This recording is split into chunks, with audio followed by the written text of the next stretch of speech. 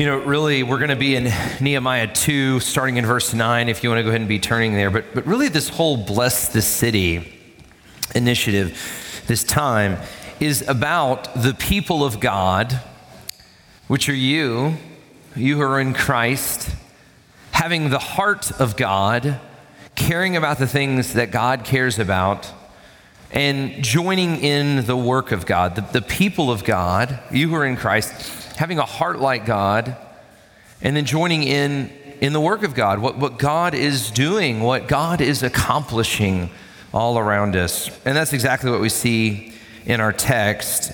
We're going to survey chapter 2, verse 9 through chapter 3 in the sermon today, but we're just going to be reading verse 9 through 20 of chapter 2. So follow along. We hear these words from Nehemiah, of course, coming to us by the inspiration of the Holy Spirit. So let's hear together the word of Christ. Nehemiah 2:9. Then I came to the governors of the province beyond the river and gave them the king's letters. Now the king had sent with me the officers of the army and the horsemen. But when Sanballat the Horonite and Tobiah the Ammonite servant heard this, it displeased them greatly that someone had come to seek the welfare of the people of Israel. So I went to Jerusalem and was there for 3 days. Then I arose in the night, I and a few men with me. I told no one that what my God had put in my heart to do for Jerusalem. There was no animal with me but the one that I rode. I went out by the valley gate and to the dragon spring and to the dung gate. And I expected the walls of Jerusalem that were broken down and its gates that had been destroyed by fire. Then I went to the fountain gate and to the king's pool. There was no room for the animal that was under me to pass. Then I went up in the night by the valley and inspected the wall, and I turned back and entered by the valley gate and so returned. And the officials did not know where I had gone or what I was doing. And I had not yet told the Jews, the priests, the nobles, the officials, and the rest who to do the work. Then I said to them, you see the trouble we are in, how Jerusalem lies in ruins and its gates are burned. Come, let us build the wall of Jerusalem that we may no longer suffer derision. And I told them that the hand of my God had been upon me for good, and also the words that the king had spoken to me. And they said, well, then let us rise up and build. So they strengthened their hand for the good work. But when Sanballat the Horonite and Tobiah the Ammonite servant and Geshem the Arab heard of this, they jeered at us, despised us, and said, what is this thing that you're doing? Are you rebelling against the king? Then I replied to them, the God of heaven will make us prosper, and we his servants will arise and build, and you have no portion or right or claim in Jerusalem. This is the word of the Lord. Now, chapter 3 is kind of a hard text to read aloud. There's a lot of names, there's a lot of descriptions. It's kind of hard to follow along. So for the sake of time, I'm not going to read it aloud. But it's an amazing text. It basically surveys how the people of God respond to this thing that Nehemiah has just said. He says, let's go build. And what we see is all of these people of God, the people of Israel, the people of Judah, coming together and in an amazing way, building this wall, repairing Jerusalem, restoring Jerusalem. So we're going to get to that, but we have a lot to get to today, and so 3 things that I do want to think about as we consider these passages. And the first is the reality of the city. The second is the way of work in the city. And then third, the right motivation for the city. So let's look at the reality of the city. If you've been with us, we've obviously been studying Nehemiah. Nehemiah is a post-exilic book, okay? If you're kind of new to Old Testament studies, this is a book in the post-exilic part of the Old Testament. And if you don't know what that means, I'm just going to refer to you to previous sermons in this series today. But Nehemiah was originally written as kind of one book, Ezra, Nehemiah. They were later divided up, but it's better to understand them as a unified whole. And in the first movement of this larger Ezra, Nehemiah book, a man named Zerubbabel goes back and restores the temple in Jerusalem. The Israelite people, the Jewish people, are coming back from exile, and so they first restore the temple. And then Ezra goes and preaches the law. The word of God is being restored among the people. And then this third movement, Jerusalem, the kingdom, this great city is being restored, is being put back together again.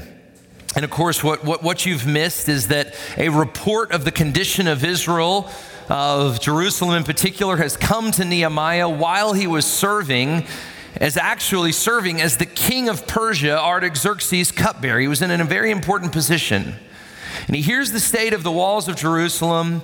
He seeks into prayer. He seeks God, as Jeremy was just saying. And God gives him this vision that he is to go back and restore Jerusalem, rebuild the walls of Jerusalem. And God has great favor on him. In fact, Artaxerxes, the enemy king, funds the project, gives him his blessing. And he gives him these 2 letters that he mentions here. Now, the first letter was to the governors of the provinces beyond the river. And actually, we see how important those letters were because what? As soon as he gets there and starts seeking the welfare of the people of Israel, he gets opposition. These people come against him. Look at verse 9. It says, I came to the governors of the province beyond the river, gave them the king's letter. Now the king had sent me officers of the army and horsemen, but the Sanballat, the Horonite, and Tobiah, the Ammonite servant, heard this, and it displeased them greatly that someone had come to seek the welfare of the people of Israel. We see the same kind of reflection in verse 19. When Sanballat, the Horonite, and Tobiah, the Ammonite servant, and now here's Geshem of Arab, the Arab, when they heard of it, they jeered at us and despised us. What is this thing you're doing?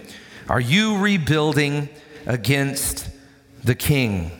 So the first letter gave him protection. The second letter gave him material and supplies, which we're going to see is incredibly important. But this task is massive. And this is really the first time that Nehemiah, he's heard of it, but this is the first time he lays eyes on it. We read about his inspection. I inspected the walls of Jerusalem in verse 13 that were broken down, its gates that had been destroyed by fire.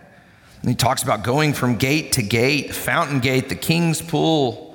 And here at this gate, you couldn't even get an animal through the gate. It was in such disrepair. And there's no way to state the importance of Jerusalem. It's hard for, I think, us to understand. We don't have anything like Jerusalem. But the symbol that it was for the identity of the people of Israel. It was their city. I mean, it would be like, Jerusalem would be like if you could take, the Statue of Liberty, the Golden Gate Bridge, the Grand Canyon, the church that you grew up in and your family farm, and put it all together. This is how these people would have thought of it. There was a sense of national pride in Jerusalem. There was a sense of emotional connection in Jerusalem. It was a place of worship. It was a sacred place for them. There's no way to overstate the importance of Jerusalem to the people. And now here it is in ruins. There's no way to overstate how devastating that would have been to them. I think of just things that come to mind, like the September 11th attacks. How devastating it was for us to watch these great symbols of America be destroyed. But it was more than that. Again, there was a personal connection. If you can combine that kind of devastation along with the moment that, I talked to a friend not too long ago who had to sell a house that had been in his family for 150 years. And he was really in mourning over it. So much had happened there that was so meaningful to his personal story. And I talked to another person recently who, they're in a church and the church is not really going to make it. And they're really mourning over this idea of having to leave this place that so much is happening. That's what this was like.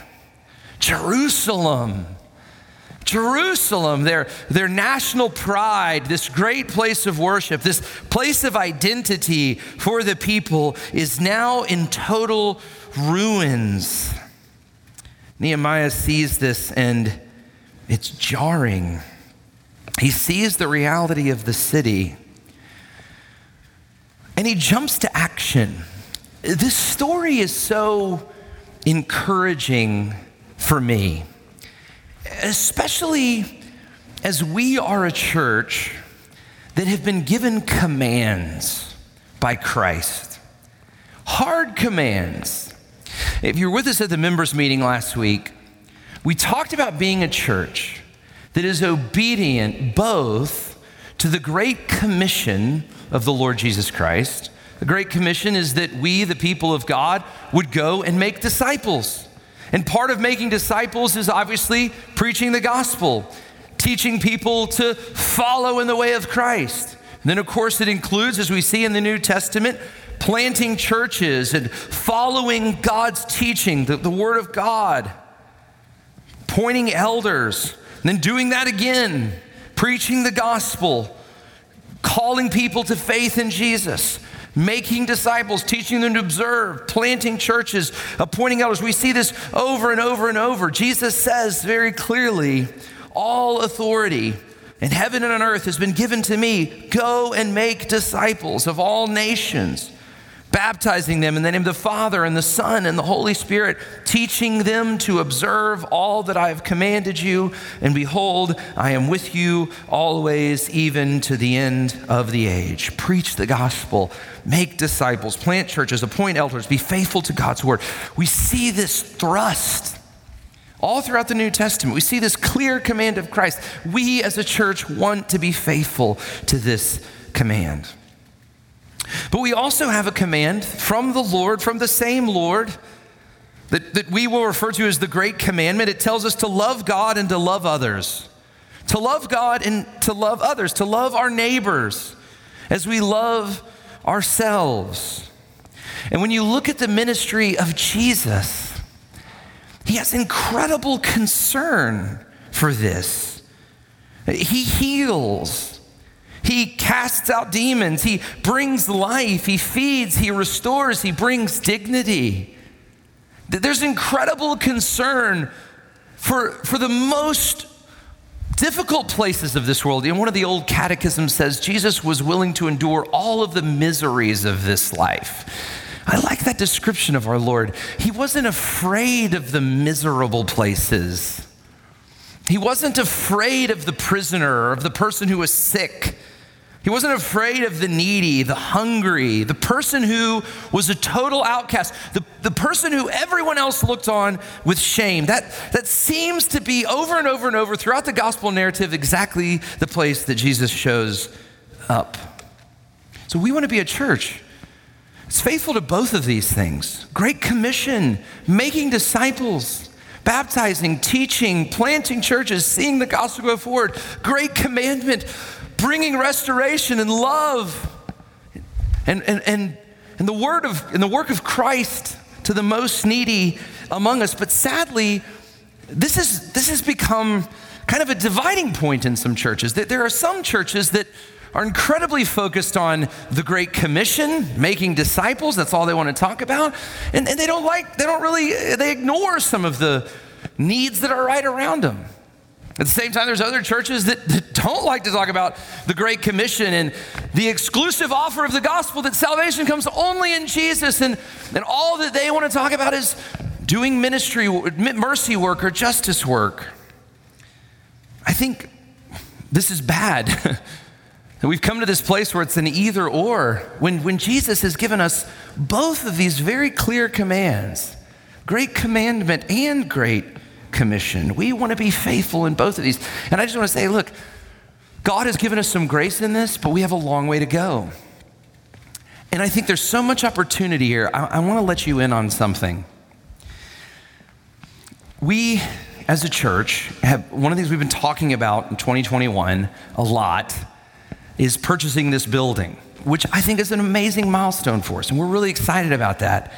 And by God's grace, we hope, we pray, please be praying. Our contractor says that we should be able to move into the building before Labor Day of 2022, okay? And what's kind of interesting about that is that will be about the same time that we'll celebrate 5 years as a church, which I think is just an interesting timeline reality. That in 5 years, the Lord's established His church. He's given us this place of worship. And I think it will really be in this next year, 2022, that we as a church need to take some of our next steps. What do the next 5 years look like for us?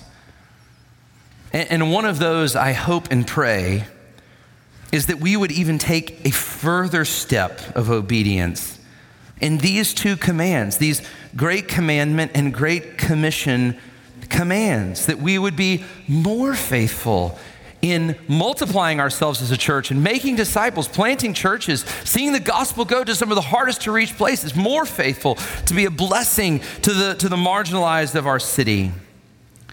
But before we get too excited about the next 5 years of ministry here, I think that this text in some ways serves as a warning.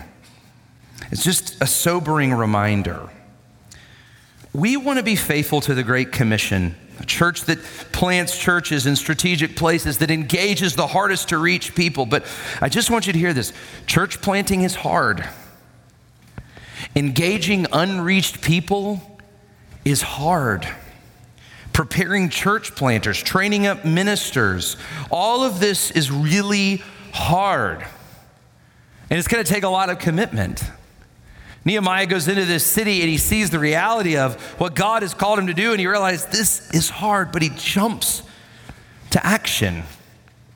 I hope that we have the same heart. I just want to kind of give you a snapshot of where we are. You know, right now, in 2021, 10% of the global population, I think, as missiologists say, we can say with some certainty are faithful Christ followers. There's fruit in their life. We can say these people are following the Lord, which is really, when you think of the global population, that's a huge number of people. It's amazing. Another 22% are nominally Christian. Now, certainly some of those are believers, but certainly some of those are probably not believers. 40% have gospel access, but are not believers.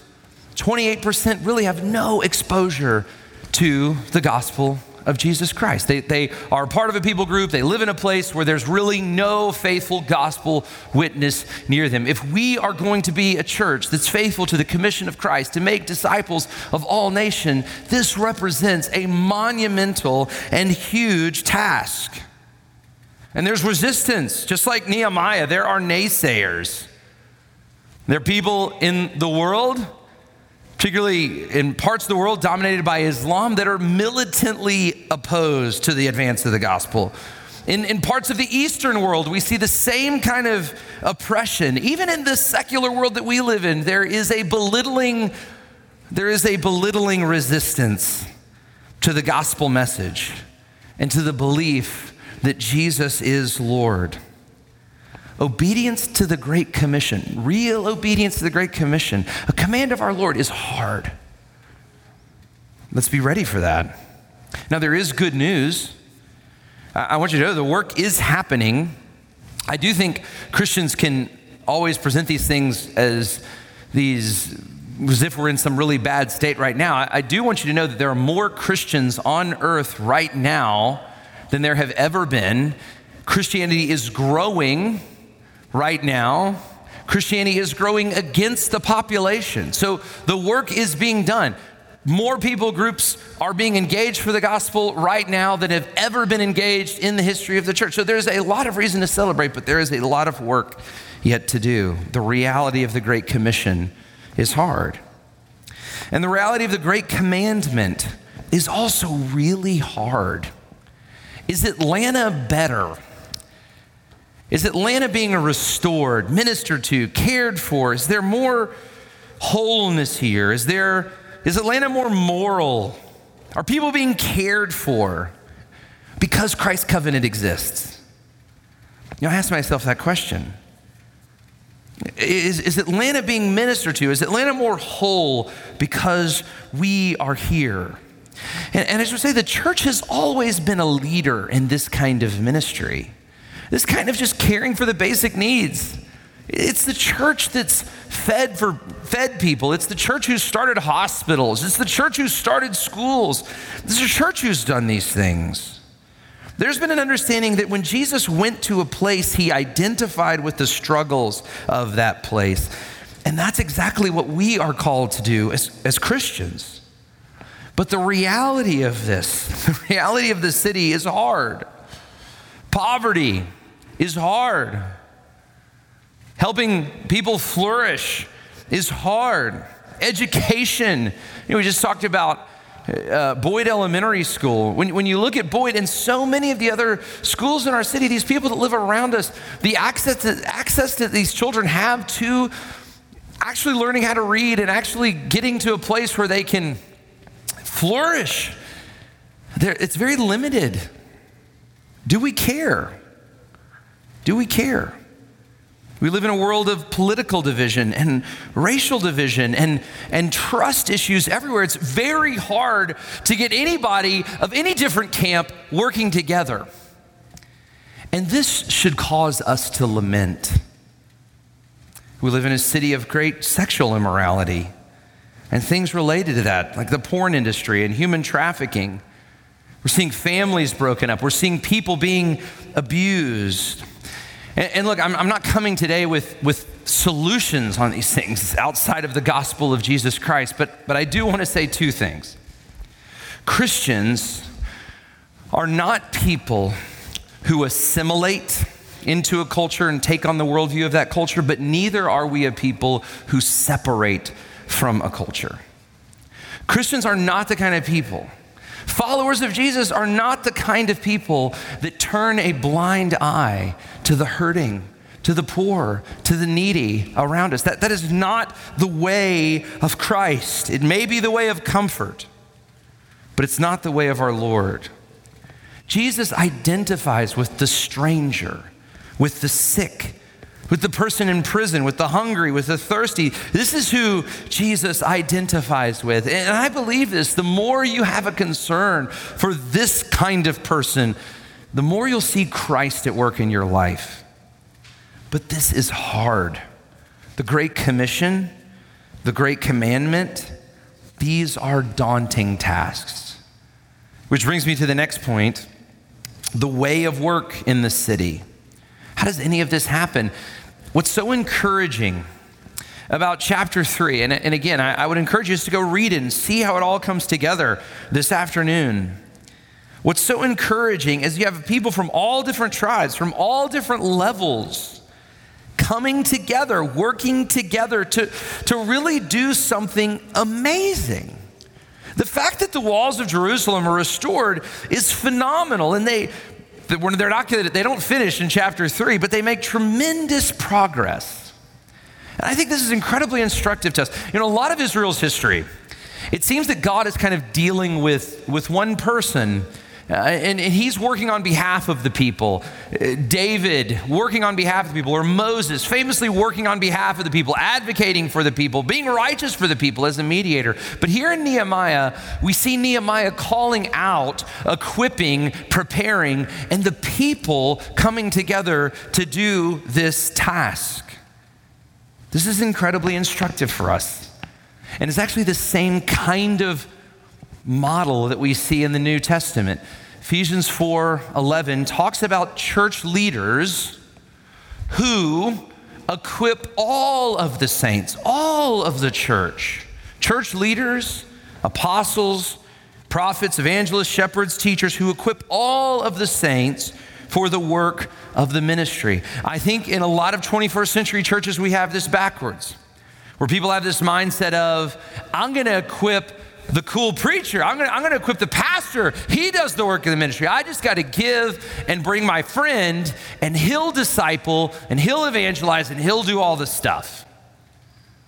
And the reason I think a lot of Christians think that is that's what churches sell.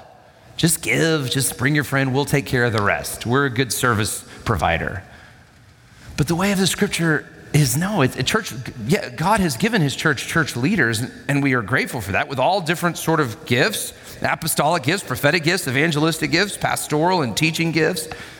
But these church leaders are to equip you, the saints, the followers of Christ, all of the people of God, for the work of the ministry. Here's the deal, church. You have gifts, and you are building. You have gifts given to you by the Lord, and you are building. You are building something. You are using your life somehow. You know, it's interesting. This is not the first time the people of Israel come together to build something. In fact, that was a big part of their history. We're talking this week in our sermon teaching meeting, and we talked about what they did in Egypt. I mean, think about the people of Israel in Egypt. They built a lot of stuff there. They built structures there so impressive that they're still in existence today. These people of Israel had a long history building things. Only when they were building in Egypt, they were in bondage. They weren't building for the Lord, they were building for someone else. I would ask you this question. You have gifts and you are building. Where are you using those gifts, and who are you working for? Are you really leveraging the gifts that God has given you for the sake of his kingdom? Are you stewarding what God has given you for him or for someone else? Are you wasting your gifts? Are you building under bondage, or are you building for the Lord? And look, this doesn't mean that everyone here needs to work for the church. That's not what I'm saying. Don't miss this. There's really two things here. My call is that everyone would live with gospel intentionality, and that everyone would have an identifiable ministry. That's my real hope for you. That's God's hope for you, that you would live with gospel intentionality and that you would have some identifiable ministry. What does living with gospel intentionality mean? It means this. It means doing the things that you normally do just with gospel intentionality. Some of you are nurses, but are you a nurse for the hospital, or are you a nurse for the Lord? And if you're a nurse for the Lord, then you're a nurse and there's somebody that may be a nurse for the hospital. A lot of what you do looks similar, but in your life, there's a gospel intentionality. In the way you serve, in the way you speak, in the way you're patient, in the way that you seek to be an ambassador for the Lord. In all of these ways, the gospel is known through you, through normal things. Some of you are in business. We always talk about this. Are you going to your job to get a life, or are you going to your job with a life? As a child of God, with an identity. And if you can do that with gospel intentionality, it'll totally change the way you work, the way you treat people, the way you see other people, the way you feel called in what you're doing. Are you living your life with any gospel intentionality? And do you have any sort of ministry that you've taken a hold of? That you can say, yes, I'm putting my hand to the plow in this way. Now, I remember I was a freshman in college. I'll never forget this. And I had a friend that we were just talking about the Lord. And his friend said to me, look, what is your ministry, Jason? And I said, well, I'm a nice guy and I try to be a Christian. I think I was saying I have some gospel intentionality. But my friend said, I appreciate this challenge to this day. Yeah, but what is your ministry?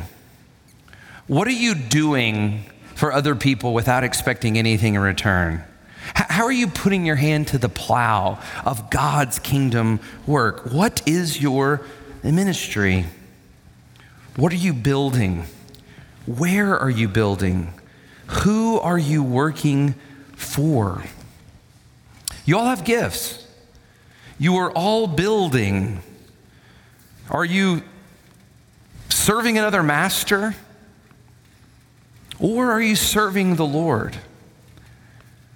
The way of work in the city, the way that God's really going to change Atlanta, and through Atlanta, the world, is when this starts to happen.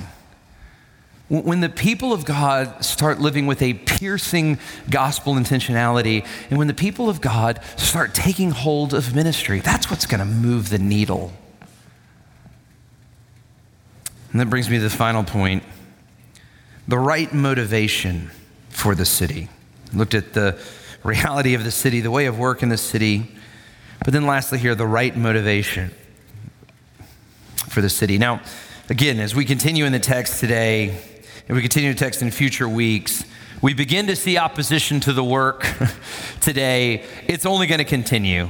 Opposition to this wall has only really just begun, both from outsiders and from insiders. I mean, the fact that this is even completed, by the time we get to the end of the book, the fact that this is even completed is really amazing. And it gets back to this. Nehemiah understood that God had a greater work going on. There was a greater redemptive plan in place. These themes that we've been talking about, that God would be present among a people, that those people would know the character of God through his word, and as those people lived together, they would be a kingdom people, and through that kingdom, the whole world would be blessed. Nehemiah knew these themes. He knew that God was bringing about redemption, and thus, even in the face of the greatest opposition, he was incredibly faithful. You know, as we go through this Bless the City time in the life of our church, I hope you are motivated. I hope you're encouraged. I hope you take hold of these things. I hope you pray and the Lord really speaks and says, look, this is for you. This is how I've equipped you. This is where I'm calling you. This is where you need to be serving. I hope that happens. But I just want to say, what is the right motivation for that? If you go out seeking to do a good thing so that people will thank you, if you go out seeking to do a good thing so that you'll be effective, so you'll really see progress in someone else's life, if you go out seeking to do things because it'll make you feel really good, here's the deal. You may do that 1 or 2 times, but you will never stick with it. I'm going to tell you, a life of service, if you start living a life of service, where you really start giving yourself away, where you really start trying to give yourself away without expecting anything in return, people are going to take advantage of you. People won't thank you. You won't get a lot in return in this life. Even when you have the best motivation, people will criticize you and be cynical against you. It's amazing. If you go out seeking a life of service with the motivation of it'll make me feel better, I'll be thanked, people will recognize me,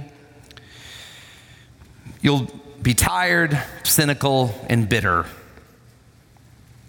The only way to really impact the world, really change the world, really bring about this redemptive work, the only way to really obey this command of Christ is that you have to know the way of Christ. You know, like Nehemiah, Jesus came to serve a people that did not recognize him. Like Nehemiah, Jesus came to serve a people that often didn't listen to him. Like Nehemiah, Jesus came to serve a people that didn't appreciate him. Only Jesus was God. Jesus was the one who had always loved and preserved Israel, and yet when he came to his own did not receive him. In fact, not only did they didn't receive him, they ridiculed him, they reviled him, they ultimately killed him. And we have treated our Lord the same way. We have been faithless. We have complained. We have been short-tempered. We have been divided. We have been foolish. Yet despite our faithlessness, Jesus has been so faithful. In fact, it is our faithlessness that proves how great his love is. How does God prove the wonder and the width and the breadth and the depth of his love for us? It is this, that even when we are in our sin, Even while we were sinners, Christ loved us and pursued us and gave himself for us and died for us. Jesus came to give his life for you even when you were faithless to him. And I just want you to hear this. If you believe that, if that has taken root in your life, that the God of this universe came to forsake himself and even be put to death through your sin and because of your sin, if that takes root in your heart, then that will change you.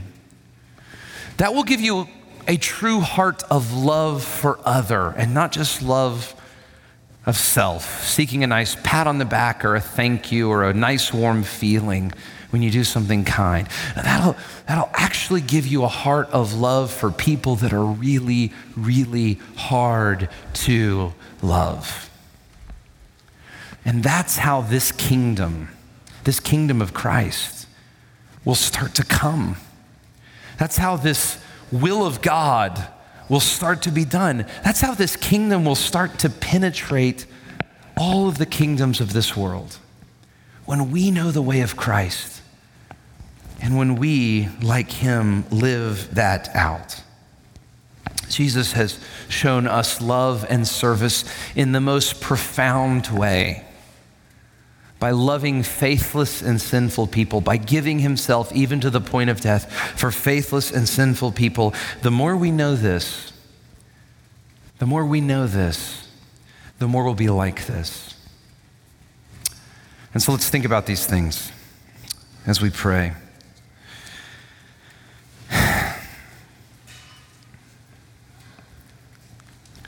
Father, we live in a broken city. It's a city of crime. It's a city of poverty in many cases. It's a city of division, a lack of trust, corruption. We live in a broken world. There are all sorts of systems of this world that are far from your heart. And yet, despite all of our brokenness, Lord, you desire to redeem the world, and you are redeeming the world. You are at work in the world. And part of that work is happening right here. That you would redeem sinners like us. You would call people like us who have been far from you to fellowship, to life with you, Lord. And so, Lord, I pray now for your church, for myself, that you would use us, that you would use Christ's covenant, and that you would use other churches in our city that love Jesus to redeem this city, to bring faithfulness and restoration, the fear and love of the Lord to our city.